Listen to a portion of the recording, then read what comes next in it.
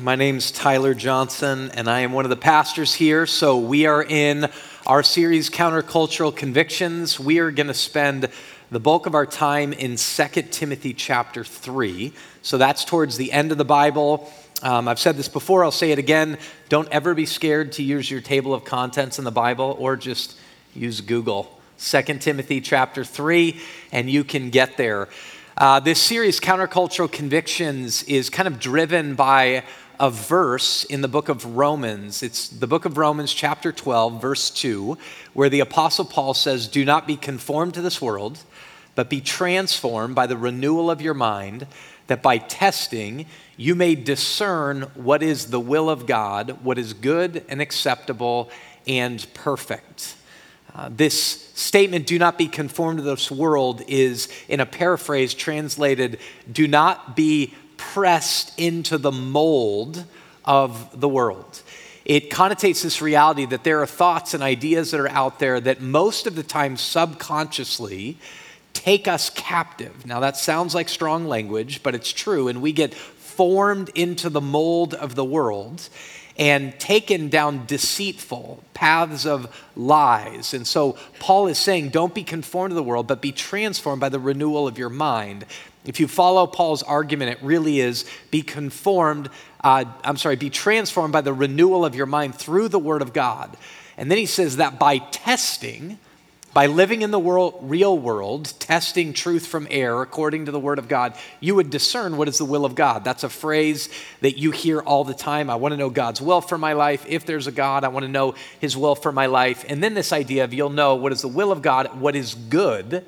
That's a big question in our culture, like what's good and not good, what's acceptable and not acceptable, and then ultimately what is perfect. So that's the idea, but the notion of this is that when culture seeks to form you into its mold, and he's saying, don't do that, the don't do that is countercultural and has been for all times and all places throughout decades and centuries. When these passages come to us, is that the world will seek to press us into the mold, but we have convictions when we hear the Word of God that are counter to the way culture is moving. Hence the title of our series, Countercultural Convictions. We started with love because God is love, and all of His instruction is given to us through love.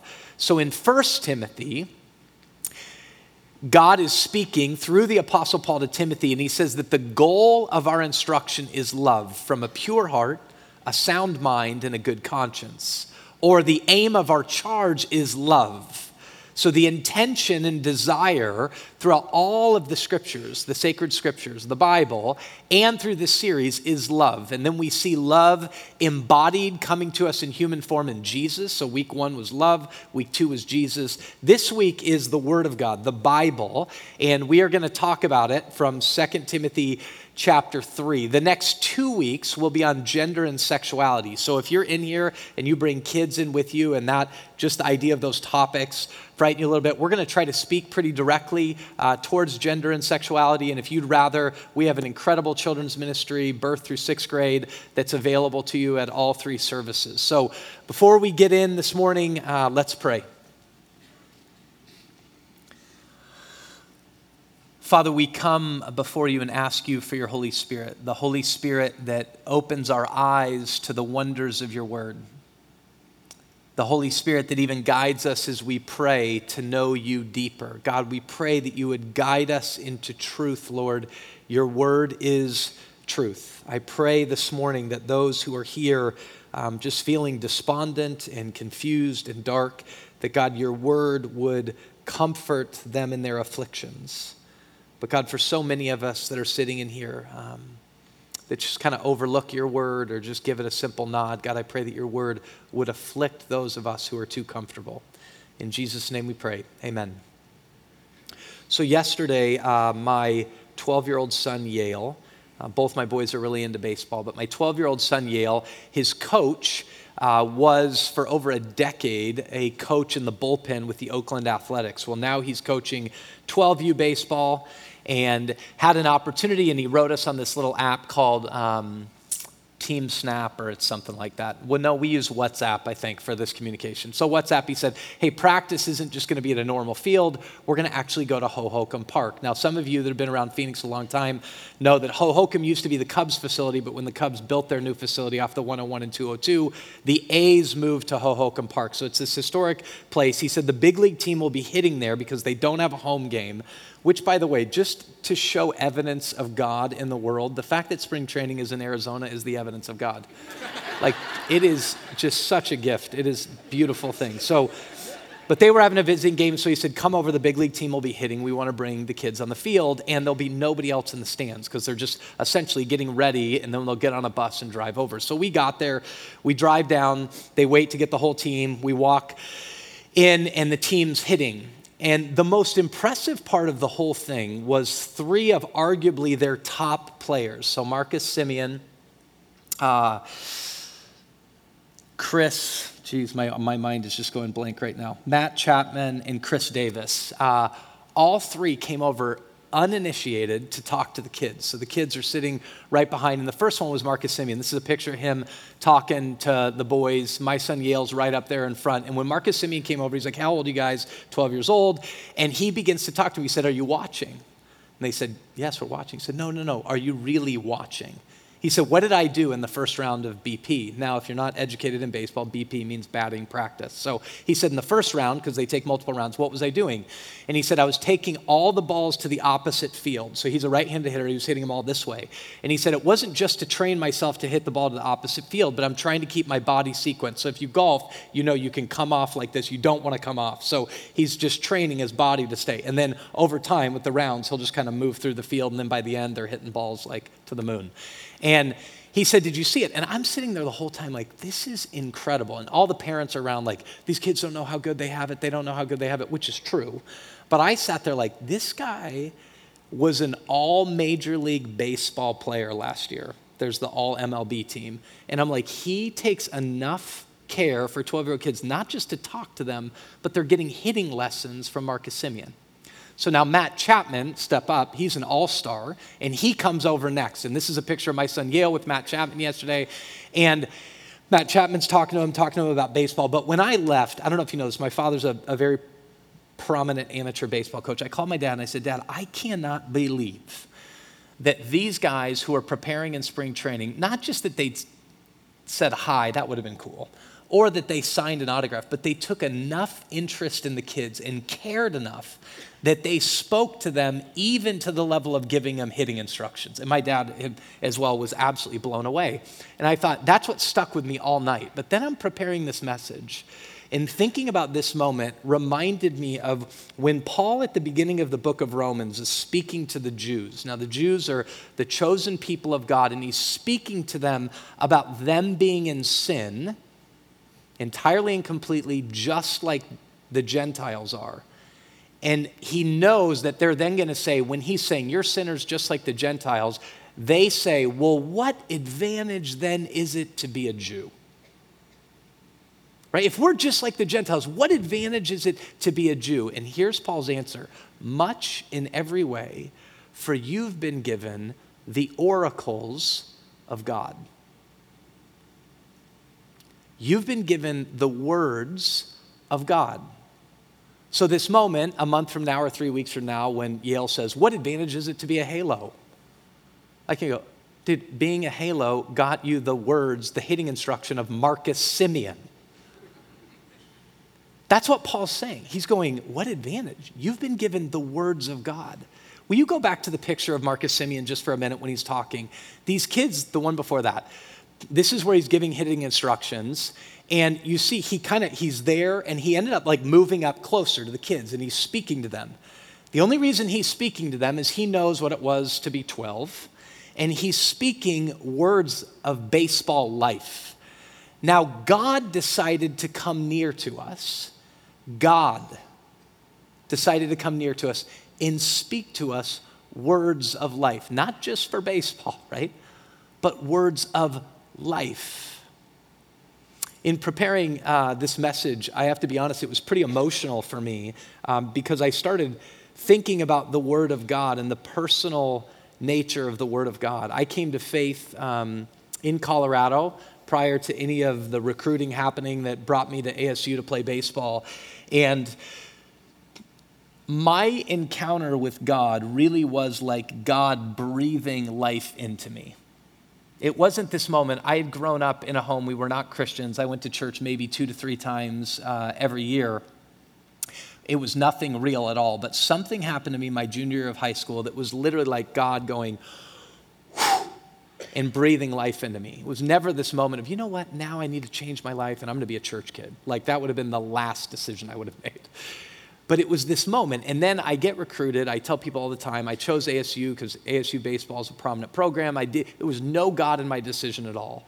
So I come to ASU, they make me a catcher, and all of these things in my life just begin to go away. I'm no longer good in changing position. I'm not around my friends. I have an incredible relationship with my family. I'm not around my family. And I remember this one night so vividly. So during this time, I am just reading the Bible, like just reading the Bible and reading the Bible. And I don't know how to say it. It wasn't this moment to say, I want to be really spiritual. I was really lonely and really confused, and something had breathed into me that I just kept going to the Bible. And there was gobs of it that I was like, this doesn't make any sense. I have no idea what this is. But I remember this one night, things had gotten really, really hard, and I'm sitting on my floor, and I called one of my best friends who was at Texas Tech at the time. He ended up being a freshman All-American, so things are going great for him. Things aren't going great for me, and I am just weeping. And I'm weeping, and my Bible's on the floor with me, and I say to him, I said, man, I don't care if I play another day of baseball again as long as I live. I want to know Jesus. I want to know Jesus. And what I was encountering is this reality in Hebrews 4, chapter 12, that the Word of God is living and active. The author of Hebrews says it's living and active, and it's sharper than any two-edged sword. So hear that. It's living and it's active. What was happening in me was living. It was so real. And it was acting. It wasn't just alive, it was working. And he said, it's sharper than any two-edged sword, the Word of God. It's so sharp that it can divide bone from marrow. And then the statement says, it judges the thoughts and the intentions of the heart. And I'm sitting there this whole time, and when I said to him, I want to know Jesus, it was this reality that it was the scriptures, the sacred scriptures, the Bible, that was leading me to Jesus. And this has been said, now I know some things, but Martin Luther and John Calvin, these historic heroes of the faith, both made a statement that Christ, the living Christ, the resurrected Jesus, comes to us in all of God's power, clothed in the scriptures. That when you sit in the midst of the Bible, in all of its living and active reality, in all of its authority fundamentally, even when you're massively confused and it feels like nothing is happening, God through His Spirit is working. This word is a living word, and this is what's happening to me. I mean, folks, if you're around the church, I didn't do Awana. I had never been around much Sunday school. It was me opening the Bible because God had breathed in me, and I began to work this reality, but the scriptures were driving me to Jesus. And then, about a year later, I'm confused again, and I say to this guy, hey, I think I need to find a church. I had been going to church, but it was just all over the place. And this guy says to me, I'll send you to a church you'll never leave. And I show up here in 1997, and Tom Schrader's preaching the Word of God from the pulpit, and I remember thinking to myself as a student athlete, this is crazy. This is like all in one, right? It's like you're getting, because people were telling me, be in a small group, be in a Bible study, go to church on Sunday, whatever. I'm like, I'm getting like a Bible study and church all in one. This is unbelievable. He's just teaching the Word of God. And at that moment, the Word of God is coming alive again in me. And I'm just going, this is my church. I can't leave this place. This fundamentally is my church. And then I began to encounter people. And in 2 Timothy chapter 3, the amazing part about encountering people that's so essential to having the Word of God take root, be birthed, and come to fruition in your life is people that say what the book of James says. Don't just be hearers of the word, but be doers of it. When you're around people that seek to do the word, things happen. So in 2 Timothy chapter 3, in verse 10, Paul says this to Timothy: "You, however, have followed my teaching, my conduct, my aim in life, my faith, my patience, my love, my steadfastness, my persecutions and sufferings that happened to me at Antioch, at Iconium, and Lystra, which persecutions I endured, yet from them all the Lord rescued me. Indeed, all who desire to live a godly life in Christ Jesus will be persecuted, while evil people and impostors will go on from bad to worse, deceiving and being deceived. But as for you, continue in what you have learned and have firmly believed, knowing from whom you learned it." Now, from that passage, one place that Timothy clearly learned it is Paul. But at the beginning of this letter in 2 Timothy, there's somebody else, a couple others, that he also learned it from. It says, "As I remember your tears," Paul's saying, "I remember, Timothy, your tears. I long to see you, that I may be filled with joy. I am reminded of your sincere faith, a faith that dwelt first in your grandmother Lois and your mother Eunice, and now I am sure dwells also in you." So this man who said to me, "Come, I'll send you to a church you'll never leave," I begin to be benefited. I've been benefited by my personal engagement in the scriptures that allows me to sit on the floor of this functional dorm room, weeping in all sincerity, right? A Division I Arizona State baseball player. I wasn't very good, so don't get super impressed, right? But sitting there weeping, going, I don't care if I do this another day in my life. I want to know Jesus. Then I come to a place that's unapologetically preaching the scriptures. Then, by God's so design, the man that's up there preaching, I meet his second daughter. And in meeting his second daughter, who became my wife, I get around the family. And one of the things I started saying to Haley, which is my wife, is, your family is unbelievably fun.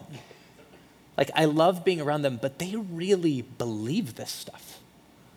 Like, for real believe it, are actually trying to live it out. And then I'm married to Haley, and I'd go back to Tom and Susan and say to them often, I reap the benefits of how Haley was raised every single day. Now, when we go back to how they were raised, it was very normal. It wasn't anything unlike so much of your homes. It wasn't this pristine, perfect Christian home. It was just as they went along, they pointed to the Word of God. In the midst of substantial trial, as things came on, they pointed to the Word of God. And then I got surrounded here by other people like Tim Mon and Neil Pitchell and Jerry Smith and Paul Artino, and women around consistently, like Susan Miller and Faith Herrera and so many other people, Trace Barclay, and I could go on and on and on, who are just normal, everyday people seeking to listen to what God says and put it into practice. And the Word of God is getting in me, and I'm like, this is alive, and it's active. It's shaping me. And I remember vividly this moment where I'm now in the midst of this and God is doing things in me. I don't know how to explain it to you. If you're sitting in this room and you don't believe this, I'm telling you, I grew up as an utter unbeliever. Like, I have as many stories to match the stories that you have. Something starts happening in me, and it's happening fundamentally through the Bible, this living Word of God. Like, God is hovering above it, around it, underneath it, and then in the midst of it. And it's in many ways like exploding in me. Not as an immediate change, but it's exploding in me. I remember coming in one day and we sang this song. This is like the year 2000, maybe 2001. And it was a song made famous by Michael W. Smith. It's called Ancient Words. And I remember sitting at the very front of the chapel, which now the students are in, and we start singing these lyrics. And the lyrics say this: holy words, long preserved, for our walk in this world. They resound with God's own heart. Oh, let the ancient words impart. Then we keep singing, words of life, words of hope. Give us strength and help us cope. In this world where'er we roam, ancient words will guide us home. Now leave that there for a minute. At this point, I'm like starting to cry, because as I'm speaking this reality, and I know what it's talking about, it's talking about the sacred scriptures. The sacred scriptures here that in 2 Timothy chapter 3, Paul says this to Timothy: and how from childhood you have been acquainted with the sacred writings, which are able to make you wise for salvation through faith in Christ. And I'm singing these ancient words, sacred words, that have made me and are making me, is a better way to say it, wise to salvation. And I'm literally speaking this. And what's so interesting about this section, words of life, words of hope, give us strength, help us cope. I don't right now want to be manipulative, but if there's a moment and you saw an advertisement right now and you knew it was true and all it said, you don't even know what it is, it'll help you cope, right? You're like, yes, right? Things are sold all the time from that. And I'm going through these really dark moments. I didn't do this in the first hour, but I was reminded of when Jesus is being tempted in the desert and the devil's trying to get him to do something and Jesus says no. Jesus is really hungry and he offers him bread. And Jesus quotes Deuteronomy chapter 8 and he says, man will not live by bread alone, but by every word that proceeds from the mouth of God. Now, here's what I want you to hear. Listen to me really close. When you're living in the midst of moments when you're tempted and want to get to a point where you need strength, you need hope, you need a reality to cope. This is like the Jews felt when they were taken off into the wilderness. How much of our lives feels like these wilderness moments where we're confused, where things are dark, where we're hungry, either literally or physically or spiritually, and we don't know what is there. In Deuteronomy chapter 8, it says, God is saying, I've given you oracles, I've given you a commandment. He says, the whole commandment that I commanded you today, you shall be careful to do. Now, let me just say this about the Word of God. The Word of God isn't just something that you can tip your hat to and say it's authoritative. You have to engage it. And then your engagement can't just be reading. It has to be engagement to the point, like James says, that we are not just hearers, but we're doers. As we begin in simple form, even when you feel massively imperfect, even when you feel like it's not enough, you just go, I'm just going to take the next baby step in trying to do what God says. He says the whole commandment that I command you today, you shall be careful to do, that you may live and you may multiply and go on and possess the land the Lord swore to give your fathers. And you shall remember the whole way. Now listen to me. I know this isn't on the screen. Listen.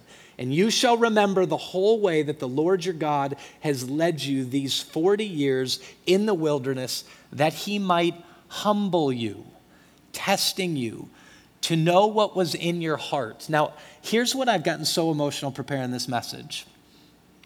Is this reality when I look back at my life, and specifically I'm looking at it in preparing this message through the Bible and its authority, is this truth that the whole way the Lord has led me, as he did the Israelites these 40 years in the wilderness, that he might humble you, testing you to know what was in your heart. Remember Hebrews 4? It judges the thoughts and intentions of the heart. Whether you would keep his commandments or not, and he humbled you and let you hunger and fed you with manna, which you did not know, nor did your fathers know, that he might make you know that man does not live by bread alone, but man lives by every word that comes from the mouth of the Lord. Jesus knew that. That's why when times are massively challenging and trying, when he's being tempted by the devil, he recites that verse back to the devil. Listen, you can try to tempt me of different ways to find hope, of different ways to get strength, to help us cope. But in this world where we roam, I'm going to say, I'm not going to live by bread alone, but by every word that proceeds from the mouth of God. Now let me stop. We've spoken about the power of God's word by the reality that it's living and active, has the transforming power to it. But think about how intimate it is. That picture of Marcus Simeon, a big league baseball player talking to 12-year-olds, the God of the universe. Folks, hear this. The God of the universe who spoke the world into existence. He breathed it into existence, spoke it. There wasn't light, and now there's light. There wasn't animals, and now there's animals. There weren't humans, and now there's male and female. He speaks the world into existence, and then Hebrews chapter 1 and Colossians chapter 1 says it doesn't just get spoken into existence, but it's upheld by the word of his power. The world was created and holds together by God's powerful word. And now he decides to speak it to us. That in the reality of the amazing nature of God's creation, the beautiful things that you see, and in the midst of the darkness of our sin and disobedience against God, he speaks to us words of life. He gives us directives. As the song we sang and will sing again, it's a banner over us at all time, and it charts our course. It speaks to us. The God of the universe, not Marcus Simeon from the Oakland A's, the God of the universe is speaking to us intimately. I go on to sing this song. And the next verse says this, ancient words, ever true, and I lose it at this line. I remember this literally like it was yesterday, changing me and changing you. And I'm singing these songs, I'm like, this is true. God is changing me. God is changing the desires of my heart. I mean, I'm sitting with people like, if the Psalms say, delight yourself in the Lord and he'll give you the desires of your heart, why is he not giving me the desires of my heart? And this man said to me, if it isn't God's will, he'll change the desires of your heart. And I'm speaking, I'm like, God is changing me. And I'm around people, and I'm hearing Tom Schrader and the teachers at the time say this phrase, changed lives, change lives. And I'm being changed by people whose lives have been changed by the scriptures, by the loving words of God that are words of life being spoken into people, and I am being changed. I'm singing this weeping. I remember sitting by a friend of mine, changing me and changing you, and we're singing this before the word of God is going to be preached, and I remember screaming, we have come. God, I'm coming with an open heart. Let your ancient words impart, because this is the way. This is truth. This is life. Give me these words. Holy words of our faith, handed down to this age, came to us through sacrifice. Now, the truth of the Bible when you study history is we don't have these words. There's so often now that we look at these. Eugene Peterson said one of our biggest challenges is that we begin to view this not as living words, but as ink words. It's just ink on a page. These words that we hold in our hands have come to us through sacrifice. If you study the reality of how much the Bible being translated has been resisted throughout the ages, it will inspire you. And you have to ask, why is it resisted so much? Why do people not want these words there? What is this ultimately? Because they're words of life, and there's a culture that's moving against it that doesn't want people to have it. And yet people so love the world because they followed a God who so loved the world that they sacrifice themselves. People have been killed for the Bible to be put in the hands of other people. And ultimately that we would know the ultimate word of God. In the beginning was the Word, and the Word was with God, right? The Word was God, and the Word is God. It was Jesus comes to us, robed in the scriptures through sacrifice. And then the statement, oh, heed the faithful words of Christ. This is what Paul is speaking to Timothy in 2 Timothy chapter 3, verse 15, and how from childhood, Timothy, you've been acquainted with the sacred writings which are able to make you wise for salvation through faith in Christ Jesus. And then he says this, all scripture is breathed out by God. And I'm telling you, I want you to know this. When I get emotional right now, I know there's tons of people in here that could say he's getting emotional because he misses Tom, which I do. I am not emotional in these moments because I miss Tom. I'm emotional because God put me in a place that guarded the good deposit of the gospel in the scriptures and gave it to me, and my life has changed and is changing. That I encountered through this church and through my personal devotion with the Bible and through it being preached, the living Christ, the one who I'm made by and for. I found the reality of what hope really is in the midst of darkness. I sat with my wife when her mother was passing away and knew the ability to go to Thessalonians and look at her and say, grieve. But like Paul said to the Thessalonians, we don't grieve as those who are without hope. Because we will be with God face to face, and we will be reunited with our family who believes. That's life-giving scripture. And I remember over and over Tom referring to this verse, reading this verse, all scriptures breathed out by God and profitable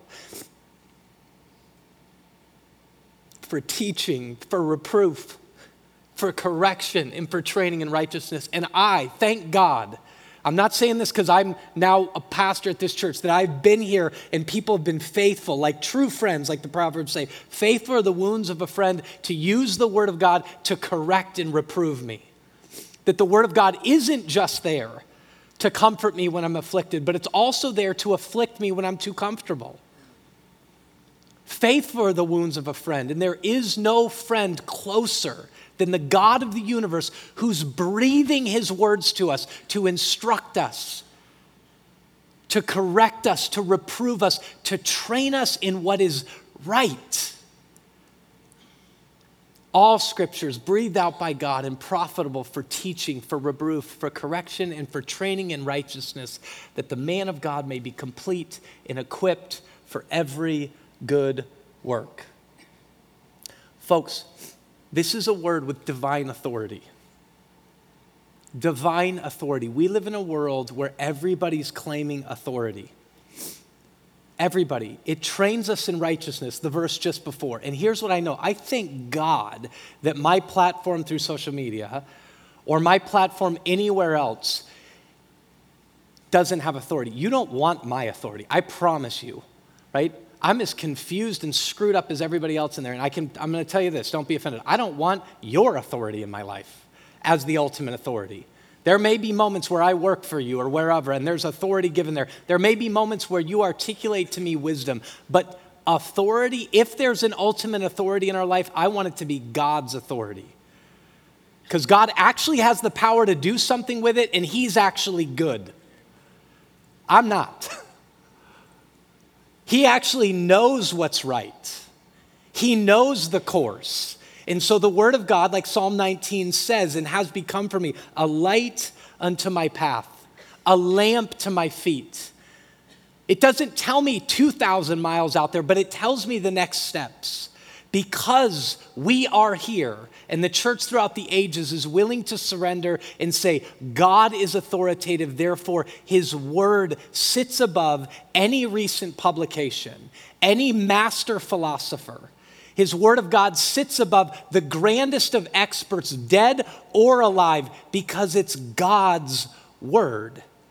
It's breathed by God himself, and he has the power to speak the world into existence, to uphold it by the word of his power, and to speak life into my dead soul, that I might come alive to show me this is the way, this is the truth, this is the life.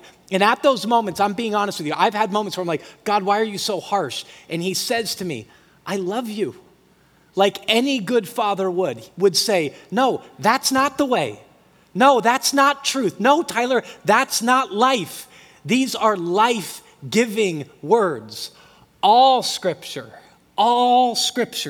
is breathed out by God and profitable, useful, life-giving for teaching, for reproof, for correction and training in righteousness, that we may be competent and equipped for whatever comes, for every good work.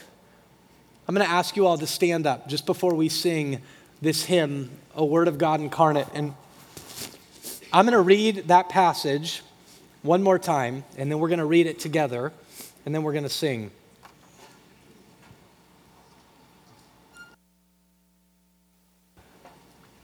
All scripture is breathed out by God and profitable for teaching, for reproof, for correction, and for training in righteousness.